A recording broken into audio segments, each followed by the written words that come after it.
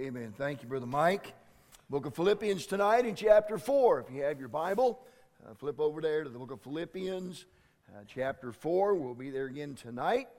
Lord willing, we'll be there again next week and for several weeks following as we continue the series that we have titled Calm, Putting Your Anxieties to Rest. And so we're going to talk about that again tonight. We encourage you to be here Sunday morning for the final message in our Fear Not series. This Sunday morning we're talking about how you don't have to fear where you stand with God. You can know 100% for sure where you stand with the God of heaven. And by the way, that is very important. Your standing with God is very, very important. And sadly, there are a number of people, some that maybe even be here Sunday morning, that think their standing with God is based on them being a good person or them doing enough good works that in the end will outweigh their bad works and they'll tip the scales in their favor and God will say, come on in, or they're convinced that their standing with God is based upon how faithful they are or how consecrated or dedicated they are to some religious ritual that they've grown up with their whole life, and that somehow they've been convinced that doing that is what's going to earn them enough brownie points with God to let them into heaven. And sadly, salvation has nothing to do with any of that. Nothing whatsoever. And so we're going to talk about the angel's appearance to the shepherds. What a motley crew to announce the coming of the Savior to. A bunch of stinky, smelly, social outcasts known as shepherds. But that's who the angel announced the coming of the Messiah to. And so we're going to learn some things about the shepherds that you may not have known. And then we're going to talk a little bit about our standing with God. So I hope you'll be here. Invite your family and friends to come and be here. It's what we've designated as Christmas Sunday. And then, of course, we'll meet on Christmas Eve as well. And hope that whatever family you have in town will come to church with you at 10:45. And we'll have kind of a casual service that morning. We'll have a choir. We'll have the kids up on the platform, and we'll have some fun with them, and we'll have some singing, and we'll have special and some time in the Word. And then we're going to send you home, let you spend the rest of the morning, rest of the afternoon, and evening with your family. Well, tonight I want to start out with a word of prayer, and I want you to join me tonight as we begin this third message in prayer. But here's what I want you to do. I want you to pray with me. I'm going to pray, and then I want you to pray that phrase after me out loud. You got it? Everybody on the same page? All right, before we start, I want you to take your fingers, and I want you to put them on your temples like this. Everybody, take your fingers, put them on your temples like this. Keep them there while we pray. All right, put both fingers. One finger won't get it. God won't hear you with just one finger. You got to have both fingers on your temples the whole time while we pray. I'm going to pray and you repeat after me. Thank you, Lord, for my amygdala. Thank you, Lord, for the two almond-shaped neural clusters that reside inside my brain. I know I wouldn't be alive without them. Amen. How many of you have ever heard of your amygdala? Be honest. It's okay if you haven't. I hadn't either. All right? What we just prayed is the truth, by the way. Without your amygdala, you would not be alive. Let me tell you about my amygdala. They kept me from getting bitten by a rabies-infected dog years ago as a kid growing up in Tyrone. I was pedaling my bicycle on what I think now is known as A Street. Back in the day, we didn't have street names. We just knew it by whoever lived in that house, and they lived by them. Some Tyrone natives probably still do that. A street, I believe I've got the right street, or I'll define the street for you Tyronites. It was last North and South Street on the west edge of town. It was the North and South Street right behind what used to be called Mendenhall's gas station for you old timers. Some of you are shaking your head. Sam knows where I'm talking about. I'm talking about that road. It's a north and south road. If you go south, across the highway, used to be Shadeswell there, and you go on down, and you can eventually end up in Hardesty, and you go north, and you turn left and go to the Bowers Farm, and you turn right, and there's, I don't know what that place out there is called now. It used to be where Stockup's grandma lived. I don't know what it's called now.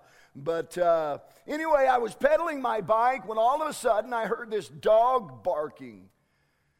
And so I looked behind me, and there was this dog running after me, barking and growling and baring its teeth and foaming at the mouth.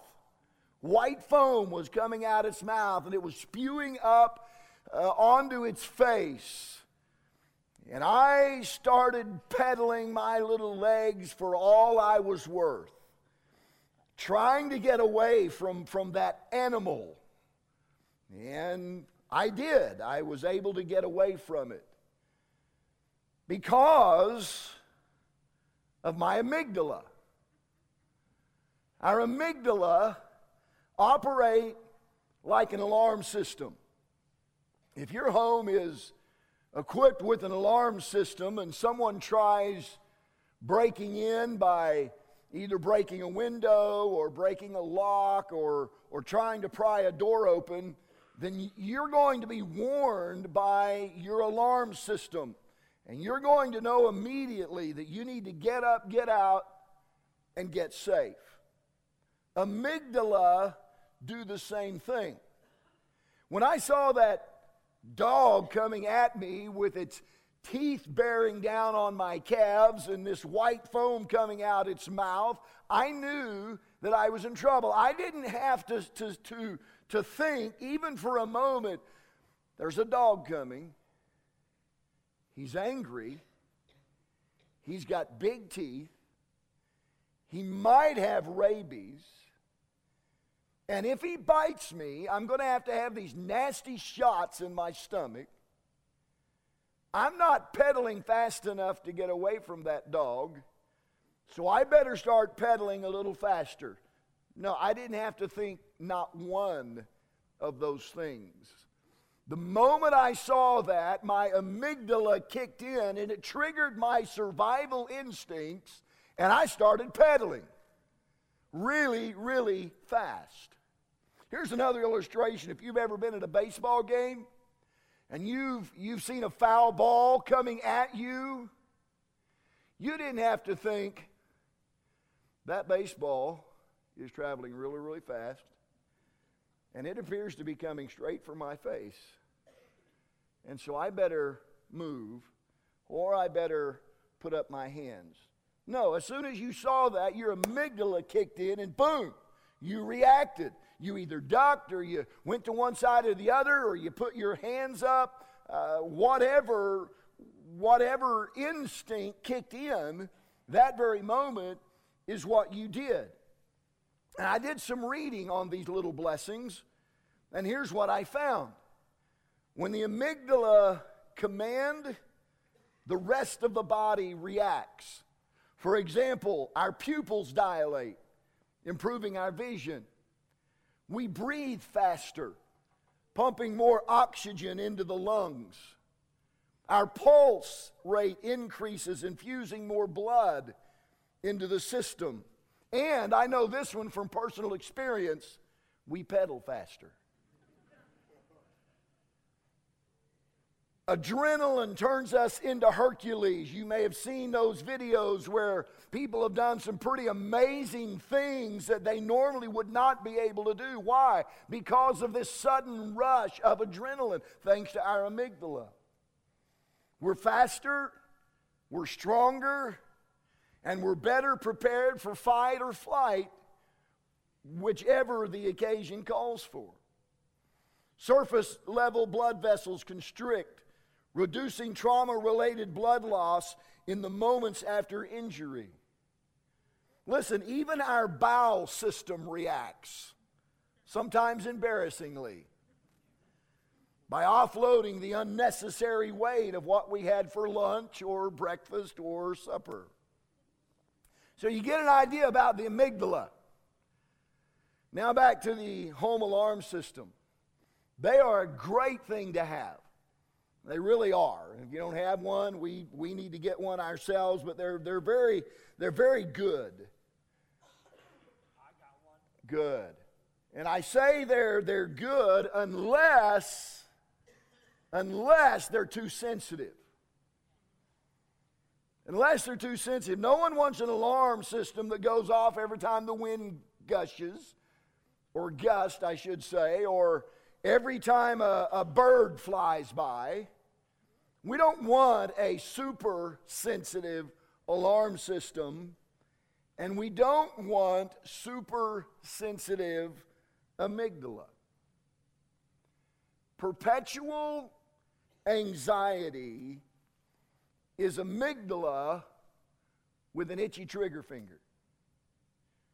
And remember that it is perpetual anxiety that Paul is referring to in verse 6 when he says, be careful. That word literally means anxious or worrisome.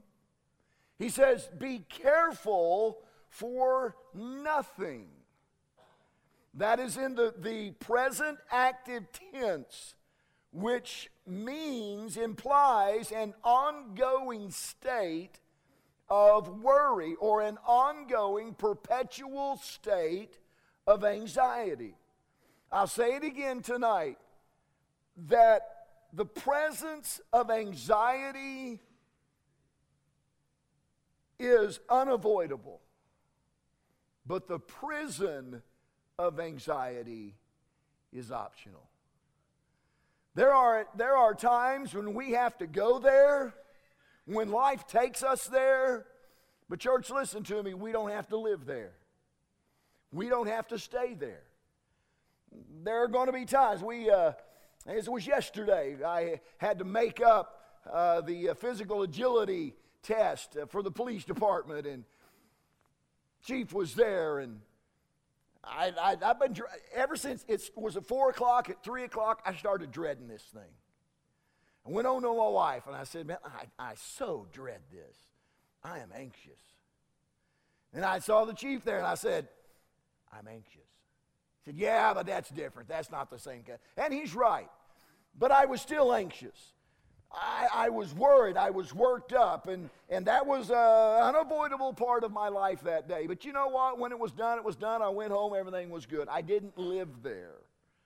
So you know what I'm talking about? Sometimes things happen in our life and things come up in our life and boy, we just get anxious and we get worried. But that's unavoidable. But again, church, we never, ever have to live there. Perpetual anxiety sees a mole on the skin and immediately thinks it's cancer.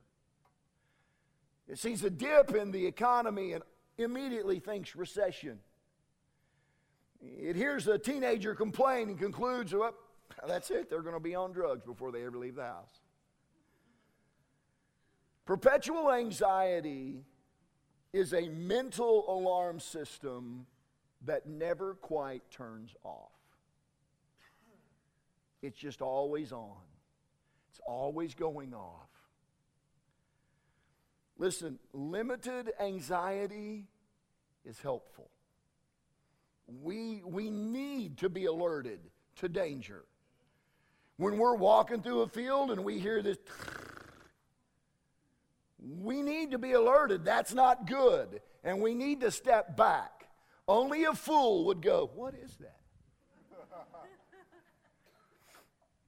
When we're driving down the road and a child jumps off the curb in front of us, and we need to be alerted. Our amygdala need to, boom, immediately trigger a survival instinct. When we see a dog run across the road, we need to stop. When we see a cat run across the road, well, let's just go on.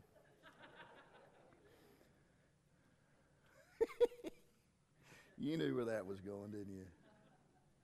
Limited anxiety is helpful. But church, listen, we do not need to nor have to live in a state of heightened fear. And let me tell you why. We've looked at a couple of things already. Number one, because of the Lord's sovereignty. He's in control. And I know sometimes we think everything is out of control, but listen to me tonight. If you're a believer, nothing is out of control in your life. Nothing comes in or goes out of your life without the permission of the God who is running everything. And nothing will come in or go out of your life without His permission, and nothing will go in or out of my life or your life unless it serves His purpose for our life. God is sovereign. That's why Paul said, rejoice in the Lord. Not just rejoice in your hard times and be glad that they're coming. No, that's not it at all. Rejoice in the fact that the Lord is sovereign. And so whatever it is that's come, He knows. And then we talked last week about how we can rejoice in the Lord's mercy. One of the greatest causes of anxiety, especially in the lives of believers, is unresolved guilt.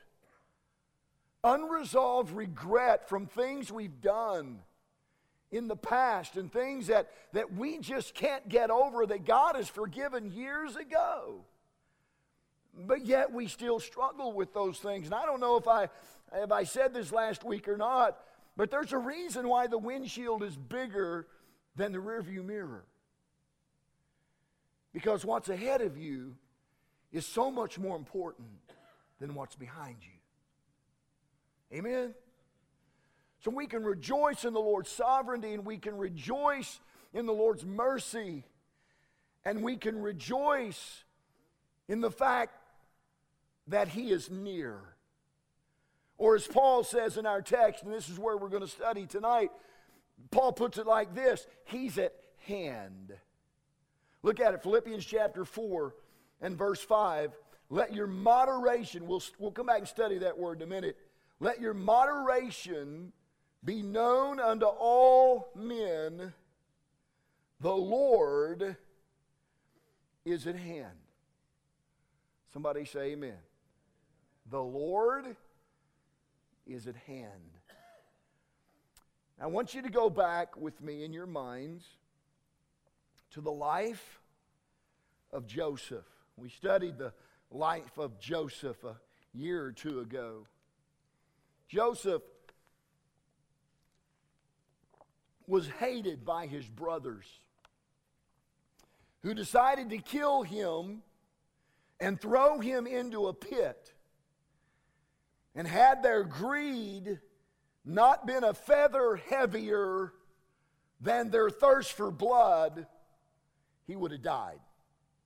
There's absolutely no doubt about that. But instead, he was sold to a group of traveling merchants who then took him into Egypt, where he was raffled off like a farm animal. The great-grandson of Abraham was sold to the highest bidder. Joseph ended up in the employ of a man named Potiphar. He was able to earn his boss's favor, and he worked his way up to the top of the household. But then the woman of the house put the hanky-panky on him. The lady got shady, and Joseph got out of there, leaving his coat in her hands. And when her husband came home and she accused Joseph of attempted rape, her husband believed her, and so Joseph ended up into prison. Joseph landed in prison for a crime that he did not commit. But Joseph didn't give up. We never read of him throwing a pity party or shaking an angry fist in the face of God. Instead, he became a model prisoner. He made his bed, he made friends, and he made a good impression on the warden, who eventually put him in charge of all of the other prisoners. Two of those prisoners happened to be from Pharaoh's palace. One was a baker, one was a butler. And while they were in prison together, Joseph and the baker and the butler, one night the baker and the butler both had a dream. And it just so happened, how many of you believe it just so happened? It didn't just so happen. God's sovereign. But they went to Joseph. Joseph happened to have a knack for interpreting dreams. And they went to Joseph and they told him what the dream was. His news to the baker wasn't so good. He said, "You need to get your affairs in order. You're going to die." His news to the butler was a little better. He said, "You need to pack your bags. You're going back to the palace." And with that, Joseph said, "Hey, when you get out, you get back into Pharaoh's palace, listen, would you put in a good word for me? Would you tell Pharaoh I'm really a good guy and I didn't do it and I'm innocent and I've served my time and I'd really like to get out of this hole?" The butler said, "Not a problem. Got you covered." I think that's in there. "I got your back. I'll tell him." Well, the butler got out, went back to the palace. Not a word about Joseph. For 2 years. 2 years, Joseph languished in prison. 2 years. The guy said, "Yeah, I got your back." Never heard a thing for 2 years. Listen, 2 years is plenty of time to wonder things like, is this how God treats his children? Is this God's reward for good behavior? Do your best, and this is what you get? A dungy prison, a jail cell, and a hard bed? Does God even care? Is God even real? If you were to ask that question today, deism would say no. Here's what they believe and here's what they teach. They teach that God created the universe and then just abandoned it. And it's just on its own.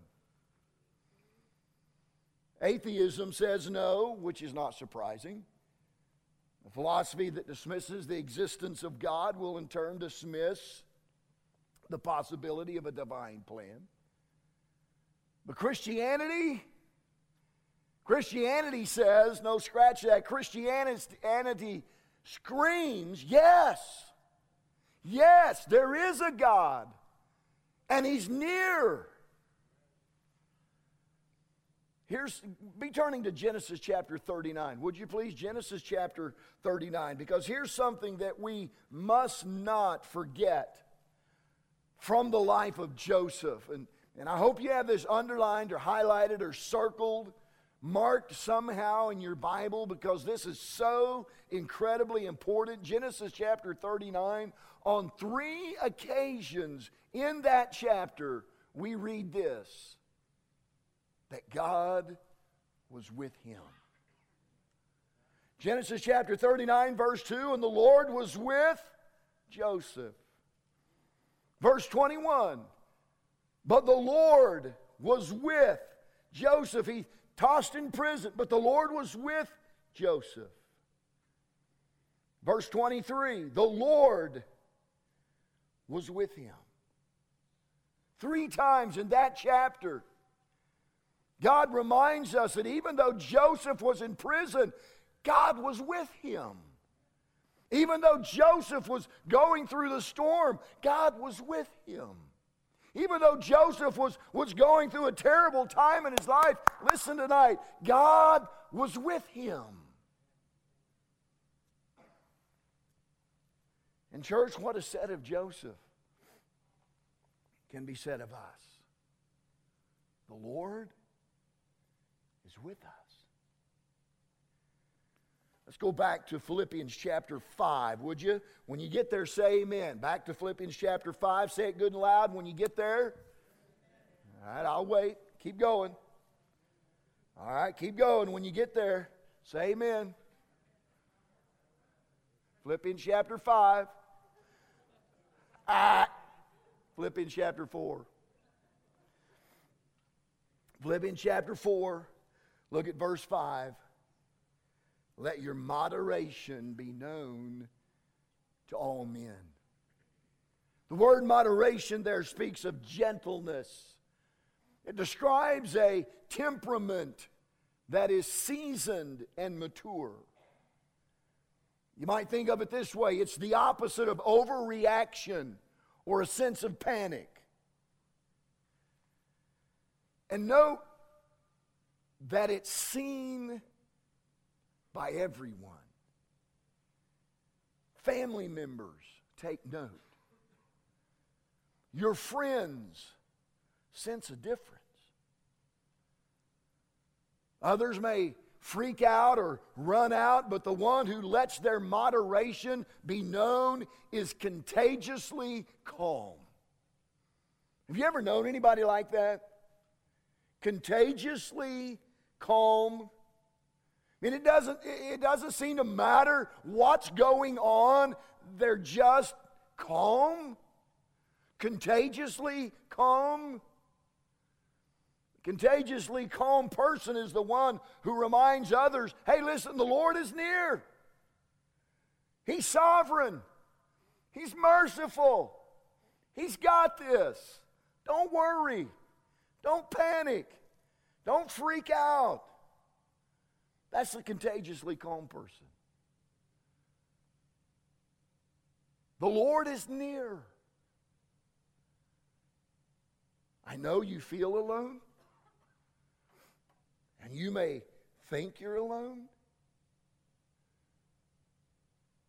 But understand this and be reminded of this very basic Bible principle that there is never a minute, not a minute, when you as a believer are without God. Never a minute, not a second. There's never a moment in your life when you are without the Lord. God is near. God pledged His presence over and over throughout His Word.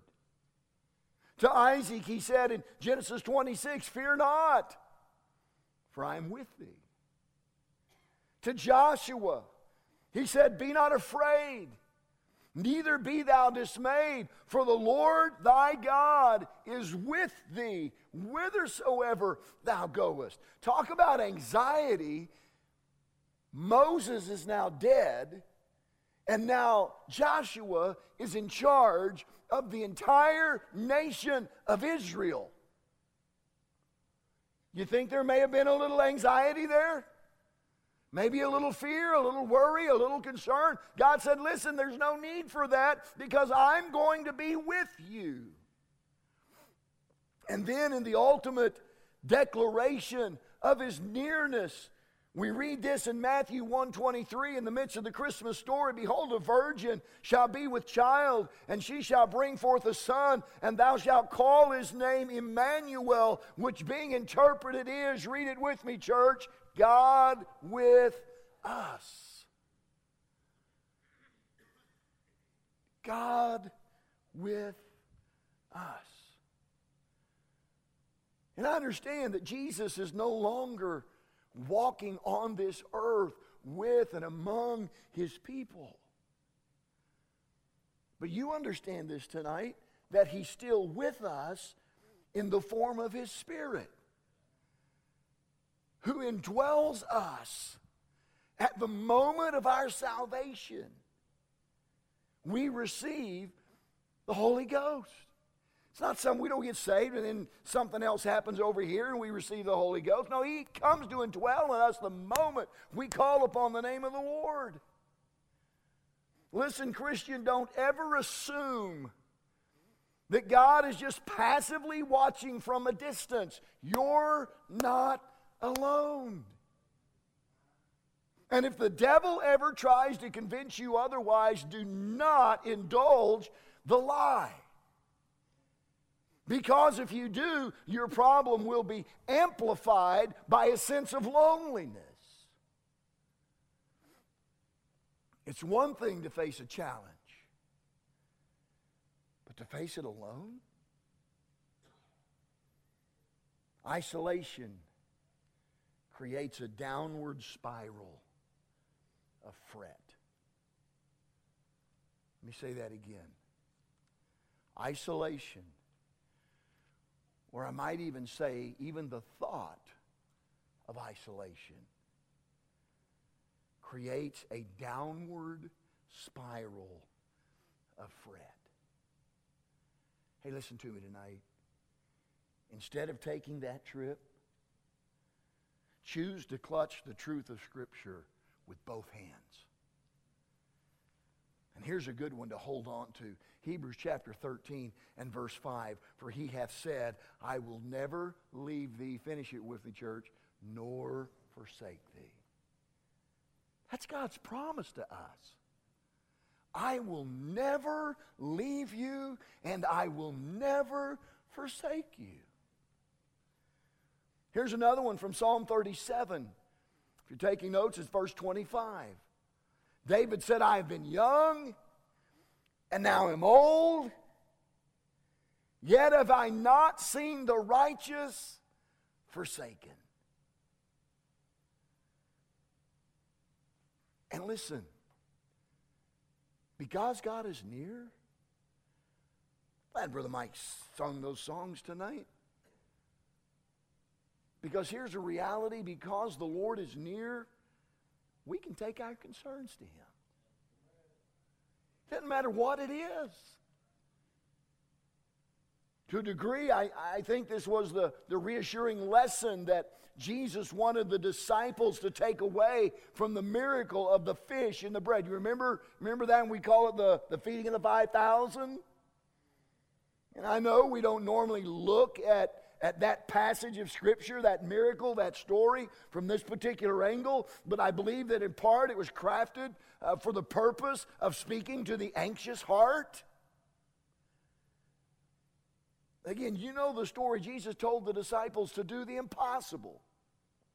He told them to feed 5,000 men, not counting women and children. If each man was married, that's another 5,000.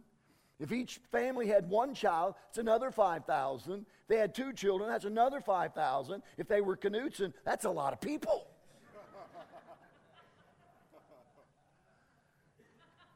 Or if they were a member of Fellowship Baptist Church, that's a lot of people. And if you don't know, if you want an idea of what that kind of crowd would look like, imagine a capacity crowd at a sports arena. And you get a pretty good idea. And Jesus wanted the disciples to feed them all. And if you know the story, here's what you know. The disciples wanted to send them home. All of them. And as you read the narrative in John 6 or Matthew chapter 14, you can sense the angst of the disciples as they try and process the Lord's words when He told them to feed them. Go back and read that story tonight from this perspective, and I think you'll see it. I think you'll even sense it. How are we going to feed that many people with just 5 loaves of bread and 2 sardine-like fish? And from a human perspective, they had every reason to feel unsettled. They had every reason to be anxious. But can I submit this to you tonight? They also had every reason to feel at peace. You see, to this point in their experience with Jesus, let me just give you an idea of what they'd seen to this point. They'd seen Him heal leprosy. They had seen him heal a centurion servant without even going to where that servant was. They had seen him heal Peter's mother-in-law. So yes, Peter was married. He did have a wife. They saw him calm a violent sea. They saw him heal a paralytic. They saw him heal a woman who had been sick for 12 years. They had seen him raise a girl from the dead, for crying out loud. And drive out an evil spirit and heal a demon-possessed man in a cemetery and change water into wine and heal a man who had been an invalid for 38 years. But go home and read Matthew and go home and read Mark. And here's what you'll find. They never once paused long enough to think about all of the things that God had done and then ask themselves this question: do you suppose that maybe God has an answer for this too? Do you suppose that maybe God's already got this problem solved? We just need to listen to him. Did it ever occur on any of them, to any of them to ask Jesus for help? And here's what you're going to read in each one of those narratives. No. They never stopped one time to acknowledge what Jesus had done in the past and maybe could do right now if they would only but ask him. They acted as though Jesus had never done anything miraculous, and they opted instead to tell him, by the way, listen to this, this is so crazy. They opted to tell him, who, by the way, had created the whole world, told him what to do. Now, how absurd is that? The created is going to tell the Creator what to do. And they told him nothing can be done because we don't have enough money. Well, you know the story. Jesus used a little boy's lunch to feed that entire crowd. And, this is cool, they had enough leftovers to fill 12 baskets. Maybe one for each disciple. We don't know that. But that may have been the case. And among the many, many lessons learned that day is that anxiety is needless. Come on. Anxiety is needless because Jesus is near. Now, granted, you aren't facing the challenge of feeding tens of thousands of hungry bellies. But you may be facing the challenge of failing health tonight, or insufficient funds, or a slumping oil field, or a struggling marriage, or a wayward child, or a recent loss.